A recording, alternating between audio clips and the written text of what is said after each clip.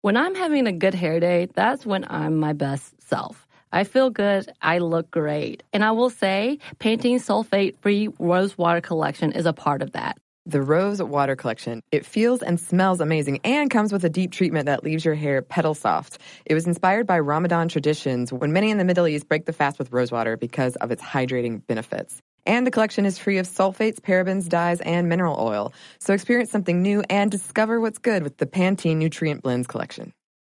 Hi guys, my name is Sammy J. I've been working as a correspondent and interviewer since I was 13. And now at 17, I am so honored to be the youngest person to have her own podcast on iHeartRadio. It's called Let's Be Real with Sammy J. We'll have in-depth and unfiltered conversations with celebrities, activists, athletes, and influencers. We'll cover topics we're curious about, topics my guests are passionate about, and topics many of us are just too afraid to talk about. I get past the fluff to what's real. We go there, and it's fun, pretty crazy, and very revealing.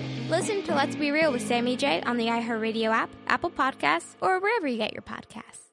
Brought to you by the reinvented 2012 Camry. It's ready. Are you? Welcome to Stuff Mom Never Told You from HowStuffWorks.com.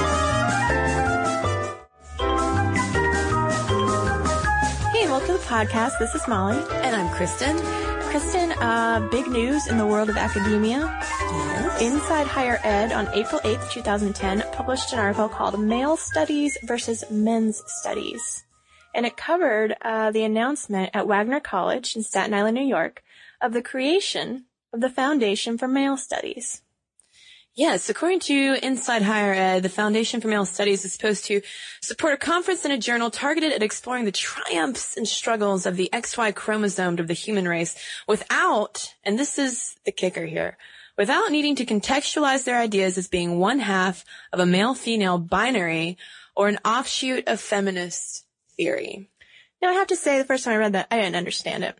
So let's talk about what male studies is and exactly what they might be leaving out. Because here's the thing. There's already men's studies. Yes, men's studies already existed. And actually the head of the American Men's Studies Association turned down an opportunity to go speak at this announcement about the Male Studies Foundation because he sees it as he sees them as coming from an ideologically different place, which they are, because men's studies, you could say, is more of, it fits more into the spectrum of gender studies, where we have women's studies, and then we also have men's studies, and then, of course, we have queer studies and gender studies, all of that. But male studies is really meant to kind of set itself apart, to really just focus on just men and their struggles and what they would argue are their oppression today as a result of women's studies and feminism. Right. The event was a chance for supporters, and this is a direct line, to frame men and boys as an underrepresented minority. And the founders of this department, Lionel Tiger, who's a professor of anthropology at Rutgers University, and Christina Hoff Sommers, who is a scholar at the American Enterprise Institute, and she wrote a book called The War Against Boys, How Misguided Feminism is Harming Our Young Men. And so they both make the point that feminism has hurt men and has taught women how to hate men, and thus men need an academic department, male studies, to teach them how to be men and to teach them that being a man is okay. Mm-hmm.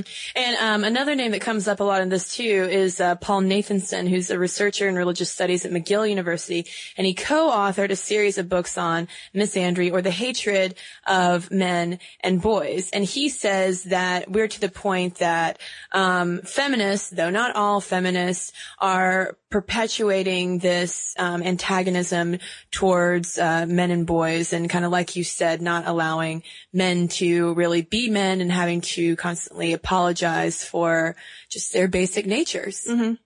So now I guess that's sort of the difference, is that men's studies doesn't hate feminists, to put it really simply. Yeah.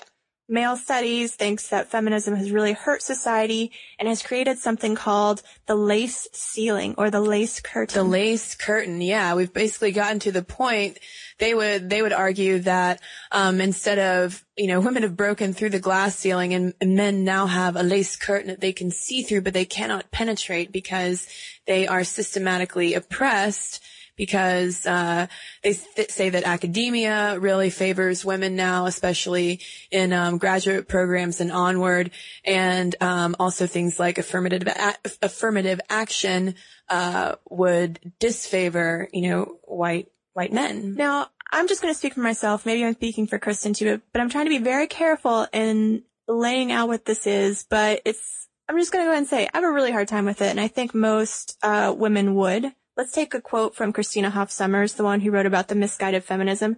She writes, "There are a lot of homely women in women's studies. Preaching these anti-male, anti-sex sermons is a way for them to compensate for various heartaches. They're just mad at the beautiful girls." Yeah, and that's a quote from her in Esquire.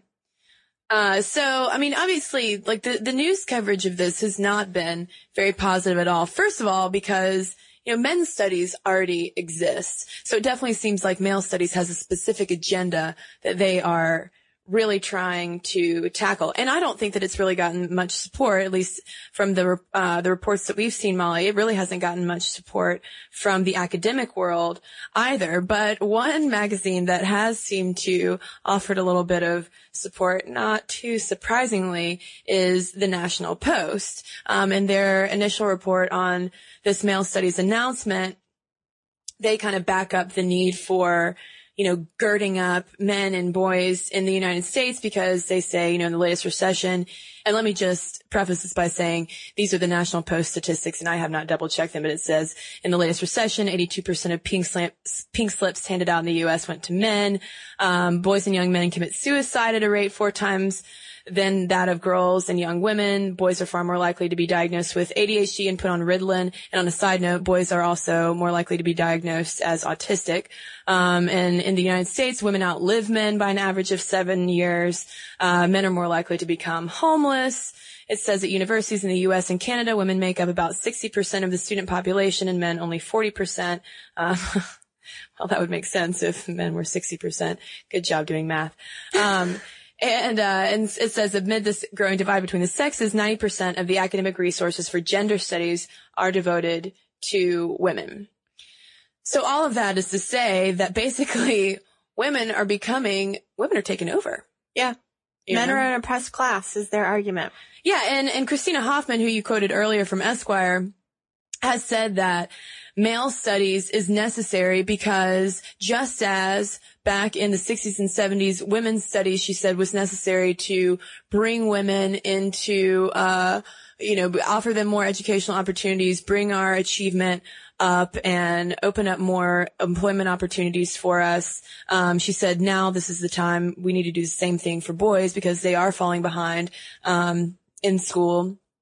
And, but I would say to that, then why are you not looking at, educating boys? This assumes that, someone's going to actually make it through the educational system, make it into college and be able to study male studies.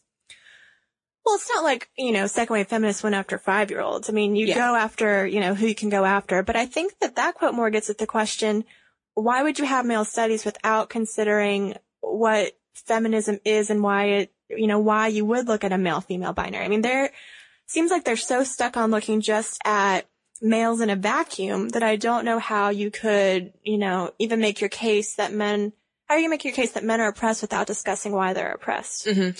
And, in this issue of the vacuum that you bring up, I think that, from our personal experience, because women's studies classes do like to relate things back to personal experience. But I think, for instance, with this podcast, we talk a lot about women. We've gotten criticized for saying, well, or you guys aren't talking enough about men, or you just man bashing. No, I mean, the point of the conversation is like, we want men to be part of it as well. And we want to study as much about why you do what you do, because, without men, we wouldn't have a conversation. Without men, women's studies wouldn't exist. So let's talk about what women's studies is just a little bit and why there would be such a backlash against it in the creation of male studies.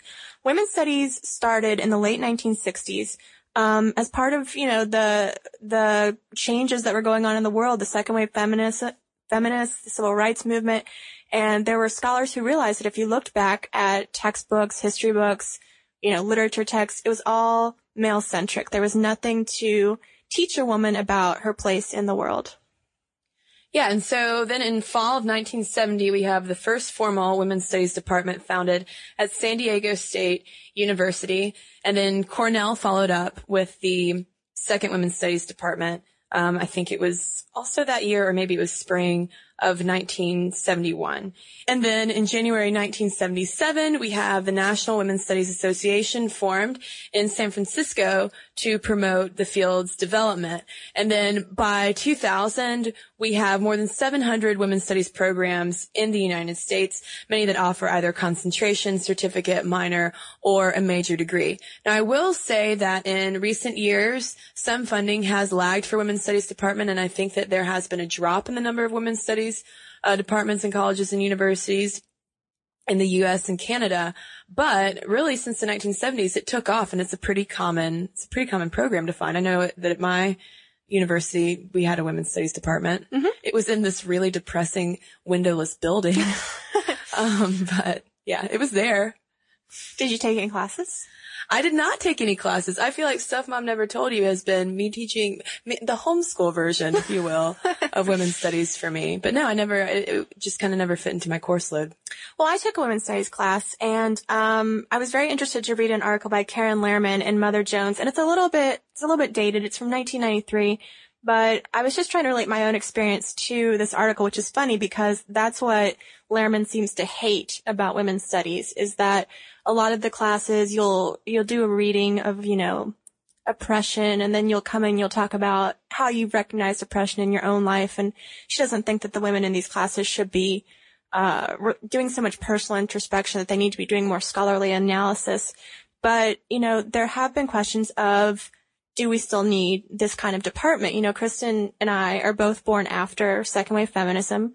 We didn't have to fight for, you know, equality, even though we may still be fighting sort of on a daily basis to, let's say, get equal pay or get the same kind of respect that maybe males are afforded. I'm not talking about it specifically, but that's what women, you know, throughout the country are doing. And so do you still need a class where Lehrman says you walk in and you learn that men are oppressing you and that you're a victim and that all the evils of the world are caused by Western men?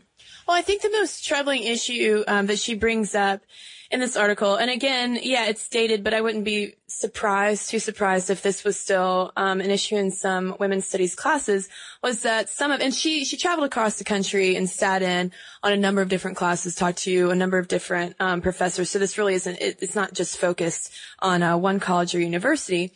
But she brings up the fact that sometimes professors and the students would go out of their way to ostracize the, you know, brave male or two who would come into the class and actually go out of their way to try to get them to drop the class. I mean, granted, I will say that it was, when I was in college, it was a little bit of a joke when a guy would take a male studies class. It would be like, oh, looks, you know, he's just trying to get some dates out of this and seem. A women's studies class? That he's just trying to seem, sensitive.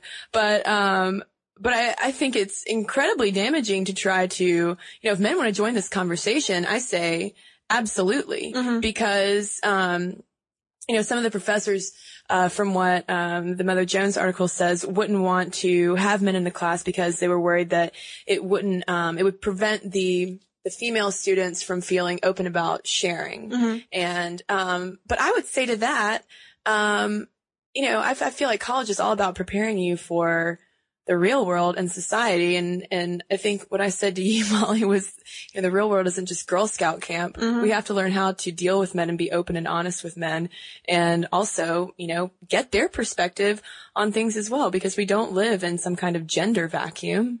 Well, it'll be interesting to see if the founders of male studies will welcome women into their classes. I mean, are you going to, you know, teach women how the ideal man, according to male studies, should operate so that a woman who becomes a mother can raise him that way?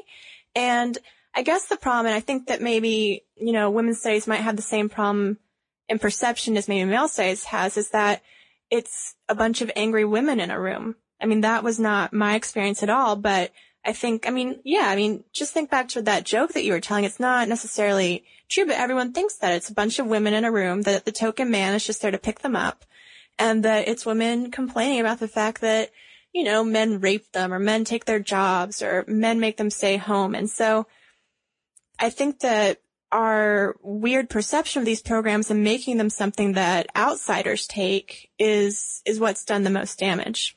Now, there definitely are men in women's studies programs. And there was a Guardian article from 2006 even talking about how there was a rising number of men in taking women's studies courses in area colleges and universities. But at certain institutions, they also have the option of taking men's studies courses. And let me just distinguish one more time really fast the difference between male studies and men's studies, because male studies is the new discipline that they are trying to start at Wagner College that Molly and I were talking about a few minutes ago, whereas men's studies has been around for a while, sort of as a complement to women's studies and part of gender studies. So Men's Studies' most prominent organization obviously is titled the American Men's Studies Association, and on their website they have a really good history of how they started. They're, a new organization, 1991, and they grew out of the National Organization for Men Against Sexism, known as NOMAS. And basically there was sort of a rift because Men's Studies wanted to be its own organization, and the NOMAS people were like, we're about men in combination with feminism. And the American Men's Studies Association didn't, dismiss feminism the way that male studies seems to want to, but just wanted its own organization where men could do scholarly research on boyhood, masculinities, fathers. I think we've cited some of their work, Kristen, in talking about other issues. Mm-hmm. But they are about providing a forum of open and inclusive dialogue which involves a spirit of mutual respect for our common humanity. So not necessarily, pushing a feminist agenda, but understanding that men and women are on this planet together, both deserve respect, but why do men do the things they do?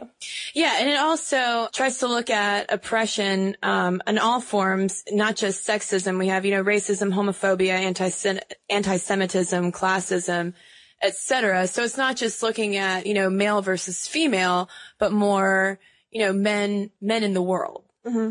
and all of the, the manifold issues that come up. Well, and I think what's interesting, Kristen, is, when people ask me what this podcast is about, I tend to say gender issues, because I think that, men's studies and women's studies are really working towards the same thing now. So while the American Men's Studies Association is focused on studying men, we do want to give a shout out to XY Online and NOMAS, which are men's groups that acknowledge feminism, support it, oppose oppression in any form, and have really great scholarly articles about what it means to be a man in the midst of this crazy world we all live in. Well, yeah, just as much as we value discussions on, for instance, what it means to be feminine, I think that it would be just as valuable for men to explore the social meanings of what it means to be masculine, mm-hmm. because just as loaded as feminine is for a woman and how negative that can be at some point and restrictive, I'm sure that men experience the same things with, the dictates of masculinity, so I think that it's great that men's studies is out there, and I think that it's necessary to embrace both genders. I like the idea, really, Molly, of just gender studies. Gender studies. Why don't we just put this all under one big happy umbrella, like some institutions do, and just call it gender studies. Because then we haven't even talked about queer studies too. Mm-hmm. So many things under that. But what is male studies? Because you probably, people might start hearing, this might come up again because they're supposed to have their first annual conference in October. So I have a feeling that male studies is going to pop back up in the news cycle. But it's going to be very interesting to see whether or not they get this $2 million funding that Lionel Tiger is aiming for to really get the program off the ground, or if it is going to just dissolve. Mm-hmm. What do you guys think? Do we really need male studies if we already have men's studies, especially since the object of male studies is to, I don't know, disqualify feminism? And then, by that extent, do we need women's studies? I mean, does it serve a purpose? Do you think that by having women's studies in some way, it is oppressing men? I mean, yeah, I mean, really briefly, I think that we should mention that there was a lawsuit, that, one lawyer brought because Columbia University, didn't have a men's studies program, not male studies. This is men's studies. Okay. And they took it to court saying, hey, this is discrimination. You're violating our First Amendment rights by having men's studies. And the reason why the lawyer, though, lost the case was that he tried to claim that feminism was a form of religion and, therefore was under the First Amendment. And so men's studies should also be afforded the same rights. And the judge was like, if feminism is a religion, then so is physics. Yeah. I'm throwing this case out. The case was dismissed. It should be noted that this guy also sued nightclubs in Manhattan because they had ladies' night drinks. Oh man! So he's defined himself as an anti-feminist, but it's a complicated subject. So is college. Here's the merging of the two. We need your feedback on this issue. Yeah, and I think the most important thing to take away from it too is that men's studies is not anti-feminist. Male studies is such a fine line. Men's and male. Oh, I wish they'd come up with a different name than male studies. Superman studies? Dude studies. Dude studies. That would have made it easier to differentiate. Anyway, yeah, let us hear your thoughts. And you can email us at momstuff@howstuffworks.com. And Molly, why don't we read a couple emails? So our first email is from Holly, and it's about our Women in Tattoos podcast. She writes, I have several tattoos, and all but one are quite large, and even working in a very creative field, I have definitely noticed a hesitation on the part of employers or future employers when they notice my tattoos. More than once I've been told I need to alter my wardrobe to cover said tattoos while working or when out in the presence of clients. I should also say that none of my tattoos are in any risque spots, and none of them contain imagery or writing that could be offensive to another person. But neither the placement or the content of my tattoos seems to matter. The simple fact that I have them seems to make employers apprehensive. I don't think I decided to get tattoos to appear tough or to go against the grain because I've always been very accepting of however people choose to look and never considered looking a little different to be negative. Having said that, I understand that not everyone is as accepting, and I'm happy to say I've been lucky enough to encounter people who are willing to let me prove that even with the tattoos, I can be a valuable employee. I may have to work a little harder to prove this than other women, but I'm willing to because I really do love my tattoos, and who knows, maybe I'll open people up to being a little more accepting of tattoos in the workplace. All right, well, I've got one here also about tattoos, and this is from Victoria, and she wrote in because she said she can relate to what I said about comments that I've received on my little tattoo. And she said, it's true that my tattoo is for me, and yet people still think it's their duty to let me know what they think of my tattoo. Most of their comments come from people of the older generation who seem to disapprove of them, and the men who believe in those stereotypes. I would just like to say it is none of their business and that they can keep their comments to themselves. I'm not telling them to get a tattoo, so why do they need to tell me their opinions? I didn't get my tattoo to be powerful or send a message of any kind, and that's why I chose to use my back as a canvas. I wish there really wasn't such a stigma around women having tattoos. Just because I have one and that I have one on my lower back does not make me any less of a human being or that I deserve to be degraded for them. It's a given that not everyone's going to be on the same page about tattoos, but just like people with tattoos don't comment on tattoo-less people, people without them shouldn't be making comments on our tattoos. So there we go. We want to know your thoughts on anything we talk about or anything you'd like us to talk about. The email is momstuff@howstuffworks.com. We also have a Facebook and we have a Twitter, and there's no excuse for not getting in touch with us. We also have a blog. You can leave comments there as well, and our blog is at howstuffworks.com. For more on this and thousands of other topics, visit howstuffworks.com. Want more How Stuff Works? Check out our blogs on the howstuffworks.com homepage. Brought to you by the reinvented 2012 Camry. It's ready. Are you? So here's something that some of you might find shocking. 95% of women don't feel good about their hair. But Pantene is changing that. Pantene's Rosewater collection combats bad hair days with an innovative formula that uses rosewater derived from the petals and buds of the Rosa gallica plant. With Pantene's Rosewater collection, I can really feel how much more hydrated my hair is. And it's sulfate, paraben, dye, and mineral oil free, which makes me feel good because who needs all those additives? Experience something new and discover what's good with the Pantene Nutrient Blends collection. This episode is brought to you by NBC's Good Girls. The new season of NBC's Good Girls is generating serious buzz. Christina Hendricks, Retta, and Mae Whitman are hilarious as America's favorite moms turned criminals. This show is the perfect blend of comedy, action, and romance. No wonder critics call Good Girls your next TV addiction. And Rotten Tomatoes rates it 100% fresh. Ooh, Good Girls, Sundays on NBC. The new season has already had some wild twists, so watch live. And stream anytime.